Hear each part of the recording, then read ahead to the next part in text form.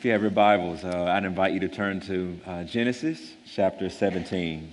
We'll be looking at the advent of God in the life of Abraham.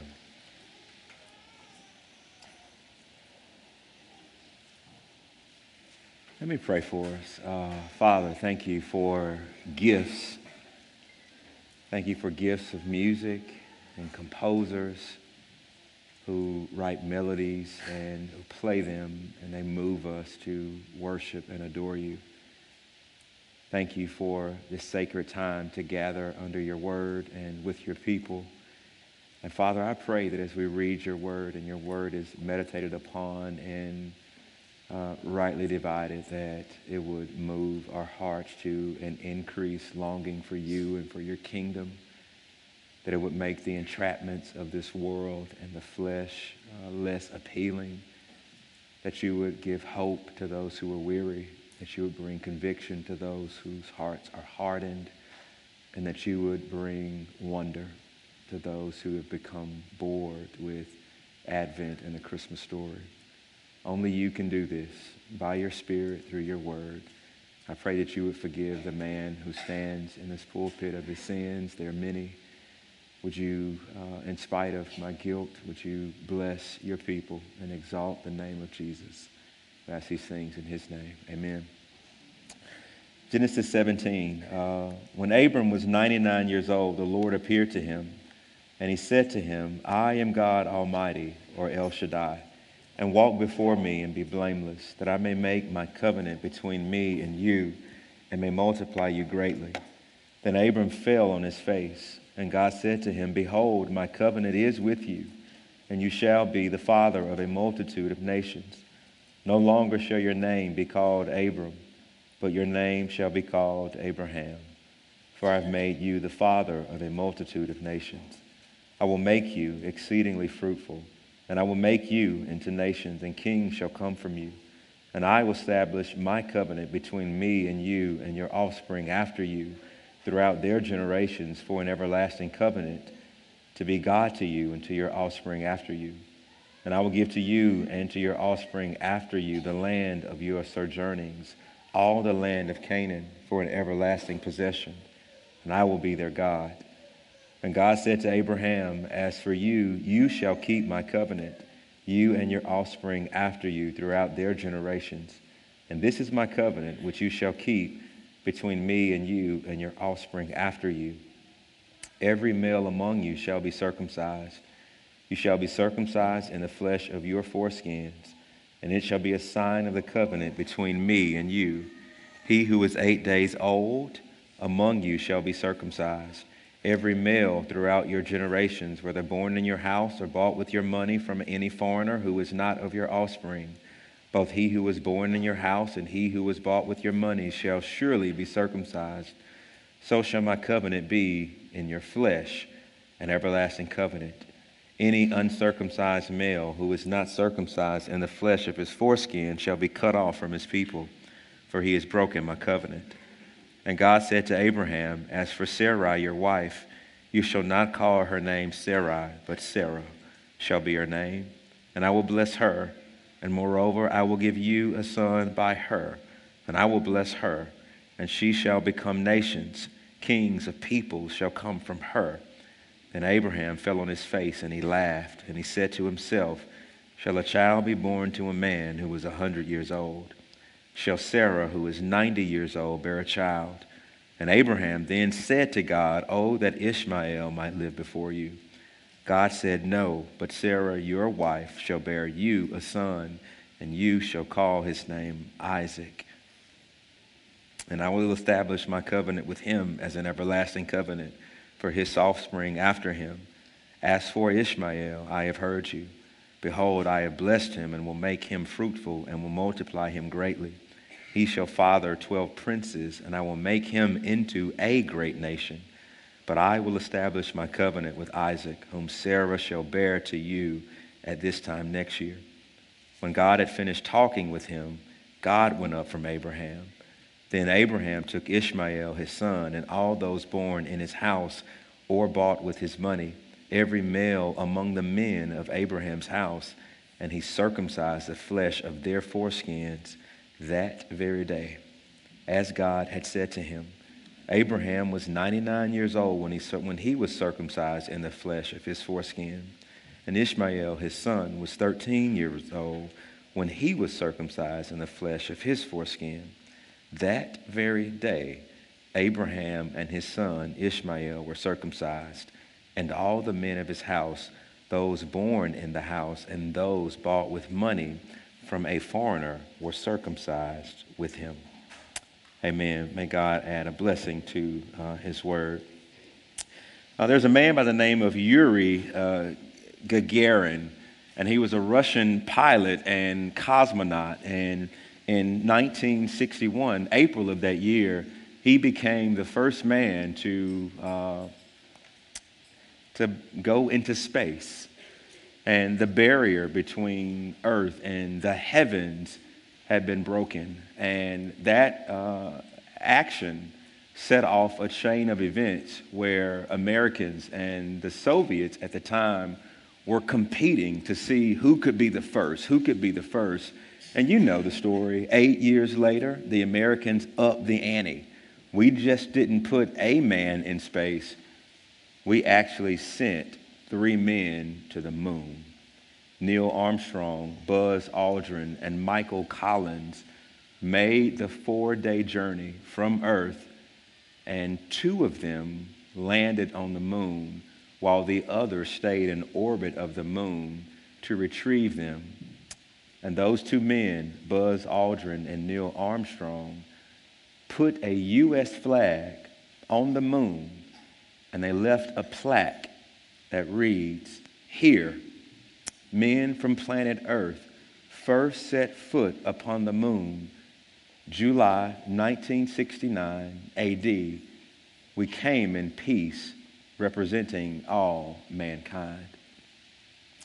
Can you imagine how life-shattering that is? That God told Abraham, he says, "Look, and if you can count the stars, so shall your offspring be." David in Psalm 8, he says, "When I look at the moon and the stars that your hand has made, what is man that you're mindful of us? The Son of Man that you care for us?" And here is what those astronauts did. They did what David could not have ever done. That David saw the moon and saw the stars, and here in 1961 and in 1969, humans did what was impossible in David's mind. They broke the barrier. They crossed the threshold. They left the planet Earth and ascended into the heavens. Now, if you know anything about the race into space, now we're sending rovers on Mars and we're shooting satellites everywhere. And there's just this competition to go farther and faster and brighter and bigger. And what I want to submit to you is that it's kind of the birth of what I would call reverse Advent theology. You see, Advent, as we understand it, is this very big God who is almighty, internal, eternal, infinite, and holy, who condescends and who comes to the earth. And us, in our brokenness, right, we have bought into this reverse Advent theology where we who are little, we want to be great. And we want to put our flags on the moon and say we have conquered. And here is a tension. There's a tension that exists that as we make places for ourselves to go higher and faster and better, you want to know what I think happens? We minimize the beauty of when the Almighty One, the creator of the heavens, humbles himself and he comes to earth. And because we're on this rat race of reverse Advent theology, we want to make a name for ourselves. We want the next biggest and brightest thing. We want our names to go in the history books. We want to be the first to put a flag on the moon. That as we live into that theology, you want to know what starts to not seem as a big deal? It's true Advent theology. that our mouths ought to drop. Our hearts ought to leap. Our souls ought to dance when we think that God Almighty would take on flesh and humble himself and become a man and cry and need milk. What's the cure? What's the cure? If you're like me, the Christmas story gets old. It gets familiar. It doesn't move me like it ought to move me. What's the cure? It's seeing Advent for what it truly is. And God, by the Holy Spirit, reminding us once again, it's not about us reaching up to God. The beauty of the message of the Bible is that God is on a mission to come to earth, to redeem you. And we stake our lives there. And so what I want to do, I want to ask 2 questions. So it'll be 2 questions. There will be 4 sub-points for the first question and 1 really quick closing to apply the second question. First, what do we learn about God in Advent? And I'm going to give you 4 things. And then I'll quickly say, how do you respond? What do we learn about God in the Advent? The first thing that we learn is he wants to be with you. He wants to be with you. Now, the advent of Jesus is one of numerous advents in the Bible. Advent simply means the arrival of the important one, the coming, the condescending of the important one. And when you read the Bible, you realize that Jesus' advent, it fits in a series of advents. In other words, in John chapter 16, Jesus tells the disciples, I'm going to go and return to my Father. And when I go, your hearts will be sad, but I have asked the Father to send the Holy Spirit, and the Holy Spirit will arrive.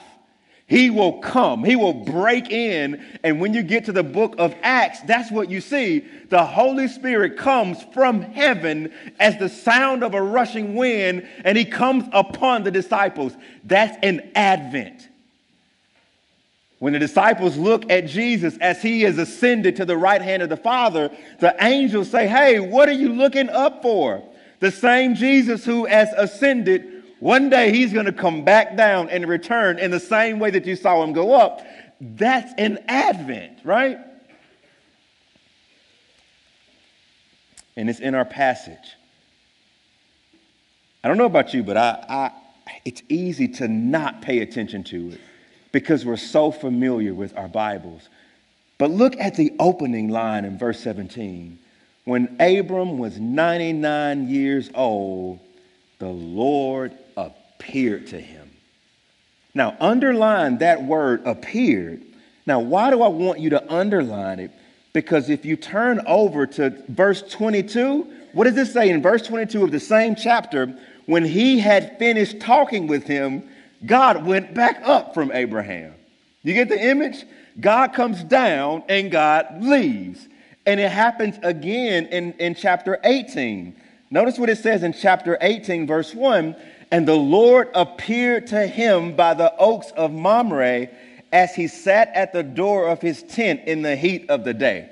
Now your minds ought to be buzzing, because this isn't the first time the Lord came to somebody in Genesis. He came to Adam and Eve in the cool of the day, and they hid themselves in trees. And now all of a sudden you have God coming to Abraham in the heat of the day by these trees.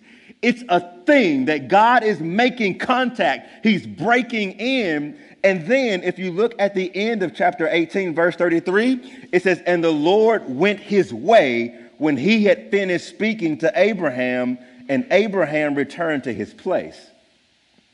You see what's happening in this passage alone? God's coming down, God's going up. God's coming down, God's going up. And this is not the only place. In Genesis 15, it says the word of the Lord came to Abraham in a vision. In Genesis 20, when Abraham lies to Abimelech about Sarah, his wife, it says God showed up in Abimelech's dream and says, if you touch her, you're a dead man. In Genesis 12:1, it was the Lord who said to Abram, go from your country, your kindred, and your land to the land that I will show you. In other words, if you look at Genesis 12 through Genesis 18, you're getting these boom, where God just comes down. He says what he's going to say, does what he wants to do, and he goes up. Now, there is mystery here. I don't know where God went up to. Maybe he's coming from glory. He comes down. He speaks. He moves. He acts. And then he withdraws. He comes down, and then he withdraws. He manifests himself, and then he clothes himself in distance and returns to whatever God was doing. There's mystery there, but do not miss what's happening in Genesis. God is breaking in through dreams, through visions, through appearances, through angels. And in Genesis 18, he comes in the form of 3 men, which is mind-blowing. Now, there's something called catfishing. And I know some of y'all in the room, y'all do catfish. You put buckets, right, like cut up radiators, you put them like at the bottom of the reservoir, and then you let them go to the bottom and sink, and then you hope that a catfish will kind of burrow and make what you just threw in the reservoir home, and then you go back a couple weeks later and you stick your hand in those things that you dropped, hoping that the catfish will clamp onto you, and then you pull it out and you got dinner, right? Some people hunt like that. It's the craziest thing I've ever heard, right? Why would you do that? I'm not talking about that kind of catfishing. I'm talking about the catfishing in the social media world, where you have a profile, someone else has a profile, they put a picture up, you put a picture up, and all of a sudden there's communication that starts to happen. And then now you can kind of talk on the phone, through Skype, through Facebook. But catfishing is when the other person on the receiving end, they're telling you one thing. I care about you. I know you. We're friends. But when it comes to showing up, well, can we just FaceTime? Can we meet and go out for a date? They always have these excuses. My Wi-Fi isn't strong enough. I work offshore oil rig and I can't get to you. I had to stay at work late. In other words, they're deceiving you. They're telling you one thing and their actions aren't aligning. And here's the thing, the God of the Bible is not catfishing his people. He says he loves you. He says he wants you. And what you see in Genesis is he will do anything to break in. Visions, dreams, theophanies, showing up at your tent, by trees. You get the image? And what is God saying through all of this? He's saying, I want to be with my people. And it's not because we've won his affection. It's not because we were on the list of the most holy people in the world. God told Israel, I want you because I want you. Not because you're a strong nation, not because you are a powerful nation. God told the Corinthians, I chose you, not because you were wise and not because you were of noble birth. I choose the weak things. When Jesus chose disciples, he did not go to the rabbinical school of theology. He went around the Sea of Galilee and got unlearned fishermen. That there is this overarching theme in Scripture that God loves his people and he breaks in and he pursues his people and he will manifest himself to his people. He will deliver his people. And here's the thing. I don't know what messages you have heard about yourself, because there are times when we feel undesirable. And there are times when we feel that no one wants us. And there are times when we feel that we are not worthy to be loved. And Advent tells you, do not listen to those voices. Your God is drawing near to break in because he loves you and he wants you, and you can't earn that. It's the first thing Advent teaches us. He wants to be with his people. He will come near. The second thing we see in this passage is he's a timely God. Genesis 17 begins with those important words. When Abram was 99 years old, the Lord appeared to him. Now, he's 99, y'all. He is pushing 100. And his wife is pushing 90. And the Lord comes to him and says, hey, I'm going to establish my covenant with you. And one of those blessings will be a son by Sarah. And she's 90. And then God actually says this time next year in verse 21, you will have a son. So that means that from the time God leaves, within 3 to 4 months they conceive, then they both have a birthday. And by the time they're celebrating their 100th birthday and their 90th birthday, bam, they have a child. And here's the thing that Genesis is tracking with this first family. It's actually telling us, how long have they been waiting? Genesis 12 says that Abraham, or Abram at that point, was 75 years old when he left his father's house. And they waited on that son for 10 years. And when he was 85, he slept with Hagar at Sarai's wishes and conceived Ishmael. And another 13 years passed, and that gets us to this passage. And so now Abraham is a quarter of a century.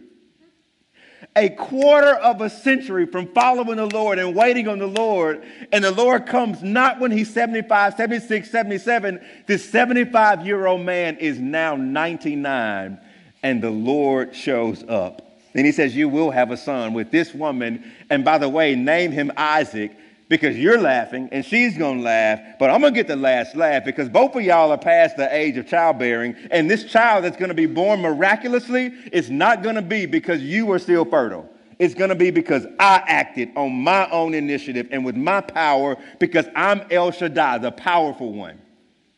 Now, God shows up. Have you noticed that some of our favorite Disney movies always have this ticking clock in the background? What are you talking about? Think about The Princess and the Frog.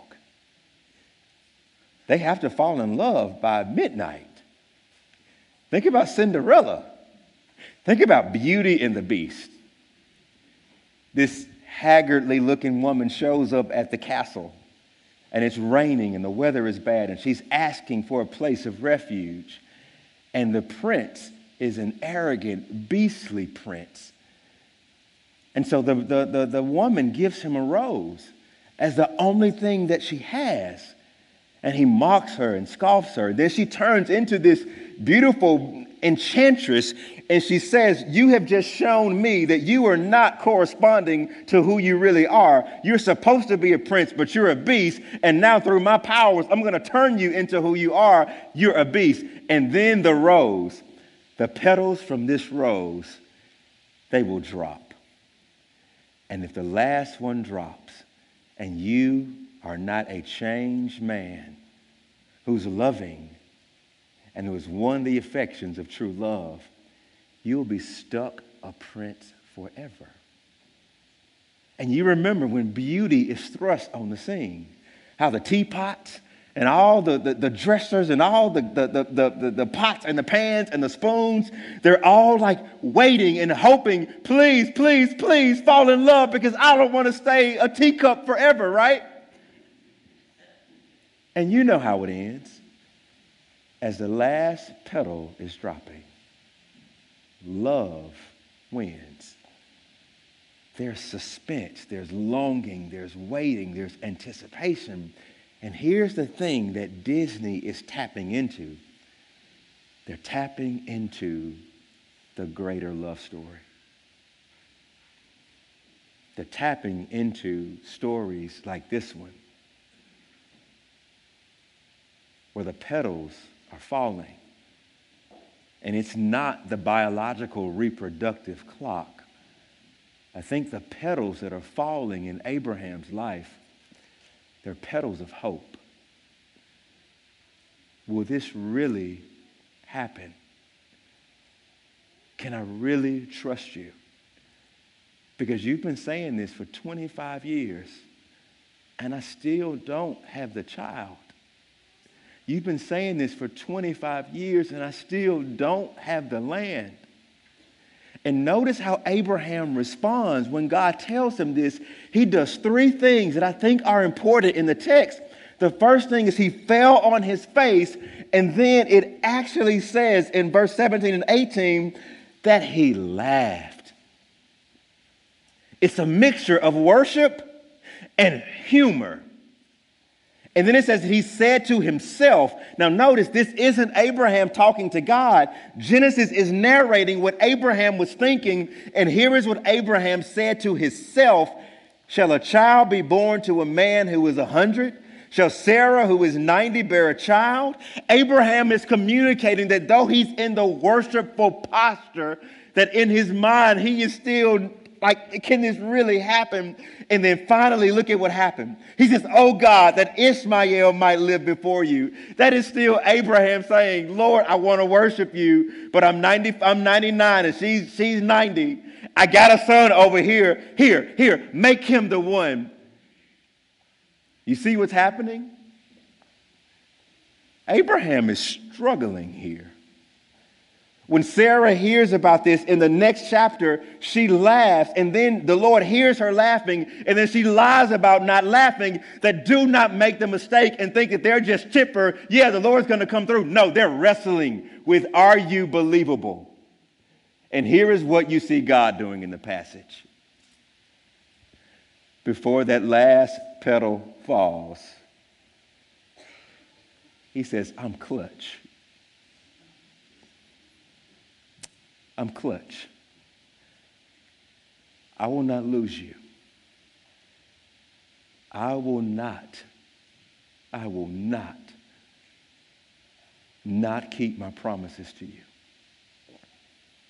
Do you believe that this morning? That the Advent, all of the Advents, they communicate to us who have to wait and wait and wait for all types of things, that your God is on time. That's the reason I had Candace and Akita and Arthur sing that song this morning by Dottie Peoples. He's an on-time God. Yes, he is. He may not come when you want him, but he'll be there right on time. He's an on-time God. Yes, he is. You hear that? And then did you hear the line that Akita sang? It says that you can ask the children of Israel trapped at the Red Sea. They had water all around them and Pharaoh on their track. And from out of nowhere, God stepped in and he built a highway just like that. He's an on-time God. Yes, he is. How many of y'all know that he's an on-time God, that you have been in situations and circumstances and he has been clutch, and maybe you're raising money to go on the mission field. And why is God dragging support out until the last minute so that he can show you that I'm God and I do what I want to? Some of you have been waiting on things your whole life, and can't you testify on this side of it? He's on time. He shows up. He does not abandon and forget about his people. That's what we're seeing in the passage. The next thing we see, the Advent teaches us, is that he is bountifully trustworthy. Bountifully trustworthy. The trustworthiness comes with this idea of a covenant. God is coming to Abraham. Did you notice how many times the word covenant comes up? He says, I will establish my covenant, my covenant. This is a top down, not a bottom up. The Lord comes to Abraham and says, I swear, I promise by myself that I will do all of these things. And if I don't do all of these things, then something happens to me. I cease to be God. He's a covenantally faithful God, and therefore he's trustworthy. But what you also see in the passage is that he is lavish and bountiful. Did you get the number of times he lavishes? This is like Christmas in Genesis. He comes to Abraham as a 100-year-old man and says, brother, I got a whole bunch of goodness I'm about to lavish on you.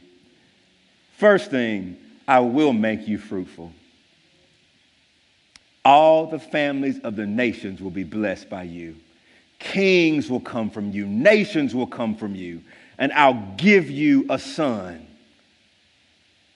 Doesn't that sound a lot like Genesis? Where God tells Adam and Eve to be fruitful and multiply and fill the earth and to rule and subdue it. And now God is saying, I'm going to give you kings who will rule and I'm going to make you fruitful. I'm going to fill the earth and it's going to come through you, Abraham. That's like bounty. Then he says, and my covenant is an everlasting covenant. It's not just with you, it's for your offspring, your seed after you. He says, your children, they're going to be mine. My covenant is with them also. And then he says, I'm going to give you land. At this point, look at verse 7. Abraham is a sojourner. He is moving about the land in his tent. And so in Genesis 18, God comes to him at his tent, and that is to be compared to where Lot is living. Lot is living in Sodom and Gomorrah. And we know that there is a gate, which means that there's a wall around this city. We know that Lot, the home for where Lot lives, is not the same word for a home where Abraham lives. Lot is living in a palace, and Abraham is living in a tent. And the door on Lot's house, it's a door that can be shut and not a little thing that can kind of be moved and flapping. You get this image that Abraham is out here living in a tent and is moving about place to place. And Lot is over here in a fortified city. And God comes to Abraham. He says, fret not, my friend. I'm going to reverse all of this. Their city over there, I'm going to destroy it. They think they're solid. They think they're stable, but they're not. And you over here who have nothing, you're going to inherit everything. This is your land. You have a place. Fret not. You see the goodness of God? And then Ishmael, this mistake, this one lapse in Abraham's judgment where he went and laid with Hagar. Look at how God treats him in verse 20. I have heard you. I have blessed him and will make him fruitful and will multiply him greatly. He shall father 12 princes. Notice it doesn't say kings. It says princes, and I will make him into a great nation, not nations. And so you see the contrast? God is saying, Isaac is my covenant. My covenant will come through Isaac, and he will be kings and nations. But that son over here that you love, who's 13 years old, when you disobeyed me, I'm still going to be good to him. Do you see the bounty of God there? And then Sarah. Her name shall no longer be called Sarai, but Sarah, she's a queen. And I will give you a son by her, and I will bless her. In verse 16, she shall become nations, and kings of people shall come from her. In other words, doesn't that sound a lot like Eve? When God told Eve, you're going to have a son. And now God is working yet through another woman. My covenant is with Abraham and your queen. Now, if I'm 100 years old and God tells me all of this, and the icing on the cake is, and I will be your God. I will never leave you, and I will never forsake you. Do you hear how bountiful God is? And here is the good news if you are a believer this morning. All of his promises are yes and amen in Jesus to you. You may be here, and all of your friends have mortgages and have houses, and you're renting. And you may look at your lot, and you may feel inferior. You may feel behind. You may feel like you're not attaining to everything that you're supposed to have. And you know what God says? I got you. Does the Bible not say the meek will inherit the earth? And how many of us have those things in our past that we are ashamed of? And then God comes to Abraham and says, look, Ishmael, I got you, brother. I'm going to fix this. I got you. I'm going to cover that with grace. And maybe you're here this morning and you're haunted by your past. Do you believe the good news that in Jesus, God can say, I cover it? And maybe you're here this morning and you're worried about your children. Lord, do they know you? Lord, will they come? We know how Genesis ends. Isaac comes to faith. Jacob comes to faith. Joseph comes to faith. Abraham is in the ground. And the covenant of God continues on and on and on and on. You can rest, parents. God loves your children more than you. And he will pursue them and will pursue their hearts and he will keep them. And did we not just see that this morning? We got children getting baptized as covenant baptisms. And then we see teenagers coming to faith. And it's not because we got perfect parents. It's because we have a good God who is faithful to the family. He's bountiful. The last thing we learn about him in Advent is his coming in this chapter. It prepares us for another one. Every story whispers the name of Jesus. Jesus himself says that all of the scripture is about me. And John chapter 8, there's an argument between the religious leaders and Jesus. And you know what the argument was centered around? Who is Jesus? And so Jesus, they say, we have Abraham as our father. And Jesus says, well, if Abraham is your father, then you will be doing the works of Abraham. And then Jesus says, Abraham looked forward to my day and he rejoiced in it and was glad. And then they say, you're not even 50. Have you seen Abraham? And then Jesus says, before Abraham was, I am. You know what Jesus was saying? I'm the one. I was with the Father from the beginning. Abraham saw by faith that though we gave him Isaac, I was preparing him for a greater arrival. In other words, Abraham by faith saw that the true son of promise was not Isaac. It was the son who shall be called Emmanuel, for he will save his people from their sins. And isn't it beautiful irony that Sarah is pushing 90? Impossible to conceive. And Mary is an unwedded virgin. Impossible to conceive. Isn't it ironic that Abraham is pushing 100 and Sarah's pushing 90? You know what Luke does for us in Luke chapter 2? It actually tells us two other old people. It says that Simeon, he says, now I can go and die because my eyes have seen the consolation of Israel, and the Holy Spirit revealed it to me that I would not see death until I laid eyes on the Lord's Christ. This is an older man who is waiting on Jesus, waiting on Jesus, and waiting on Jesus. And before he dies, God says, aha, you're going to see him. And it's not just him, it's Anna. Now it's a woman. And she's a prophetess. And the text actually says she lived as a widow for 84 years. And she was married for 7 years. So that makes her at least 91. Sister girl is well over 100. And you know who she sees before she dies? She too sees Jesus. What is God doing? He's repeating this idea And don't we believe that this son would die to bring about the promises? That the true fulfillment of Abraham's hope was not Isaac.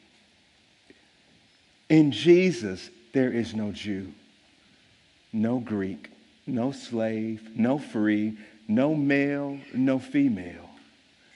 We're one in Christ through that Son who would live and then go and die to reconcile us to the Father, that we might be this beautiful, big, diverse, global family. Christians are in America right now, y'all. This was the distant land in Jesus' day. This was the ends of the earth in Jesus' day. We are the fulfillment of the promise that God made to Abraham. I will make kings and queens and nations come from you. And guess what? That is who we are in Christ right here in Jackson, Mississippi. You think Abraham could have imagined that over here in Jackson, Mississippi, we'd be standing here thousands of years later singing of the praises of the one true God? It's here in Jesus.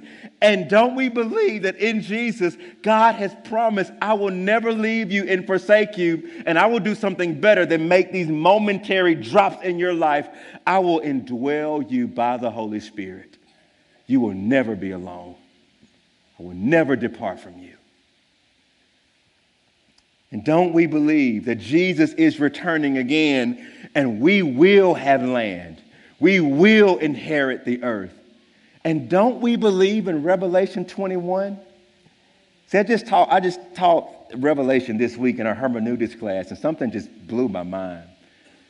John says, I saw a vision. I saw the first heavens and the first earth pass away. And I saw the new city. I saw the new Jerusalem coming down from above. You get the image? It's not us working our way up. If you trace the Advent theology from the beginning of the Bible to the end, God is going to come down, and the new heavens and the new earth will come down, and he will make his dwelling place with us. We have that Advent to come, and we long for it, and we will inherit the earth, and we will rule with Jesus. Genesis 17 is preparing us for all of this. Now, here's the question. I want to close with this last question. How do we respond? For the God who wants to be near, for the God who is timely, for the God who is bountifully trustworthy, for the God who has prepared us for the coming of Jesus, how do we respond to that? Did you notice what God told Abraham? He said, this is my covenant. Circumcised, 8 days old up to 100. Everybody. And did you notice what happened when God left? Look at it. Verse 22. When he had finished talking with him, God went up.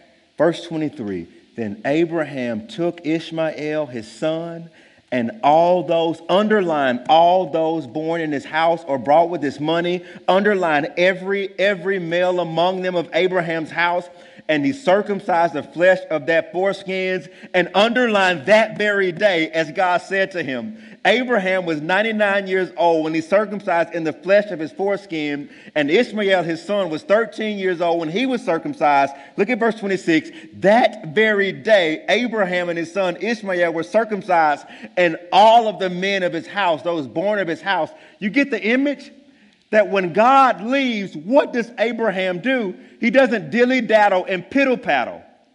He immediately does every single thing God commanded him to do. He is not working himself up. Because he trusts the Lord, he responds with faithful and instant and radical obedience right then and there. That's how we respond. If you're not a believer today, you know what Advent says to you? God is bountiful, good, gracious, wants you. Will you repent and come to him now? Because we believe that the new covenant is not a cutting of the flesh. The new covenant is the cutting away of Jesus, that we might come in and not be cut off. And maybe you're a Christian here today. How do we respond? Did you notice what Abraham did? 3 times when God showed up, it says he fell on his face. He fell on his face. He fell on his face, and he obeyed. How do we respond? We worship. We adore. And we make much of Jesus. We circumcise the foreskin of our hearts. We ask ourselves, what are those things that are competing for allegiance? And we, like Abraham, we sever that by the power of the Spirit, and we turn again to Jesus anew. Abraham means exalted father. But the posture of this exalted father is face down in worship. Might that be true of us today? Let's pray. Dear Lord, we bless you and we pray for your word to do its work. Father, I pray that you will remove the scales from all of our eyes. May we be moved to wonder and awe and worship and belief and repentance as we hear the good news of Jesus. We ask these things in Christ's name. Amen.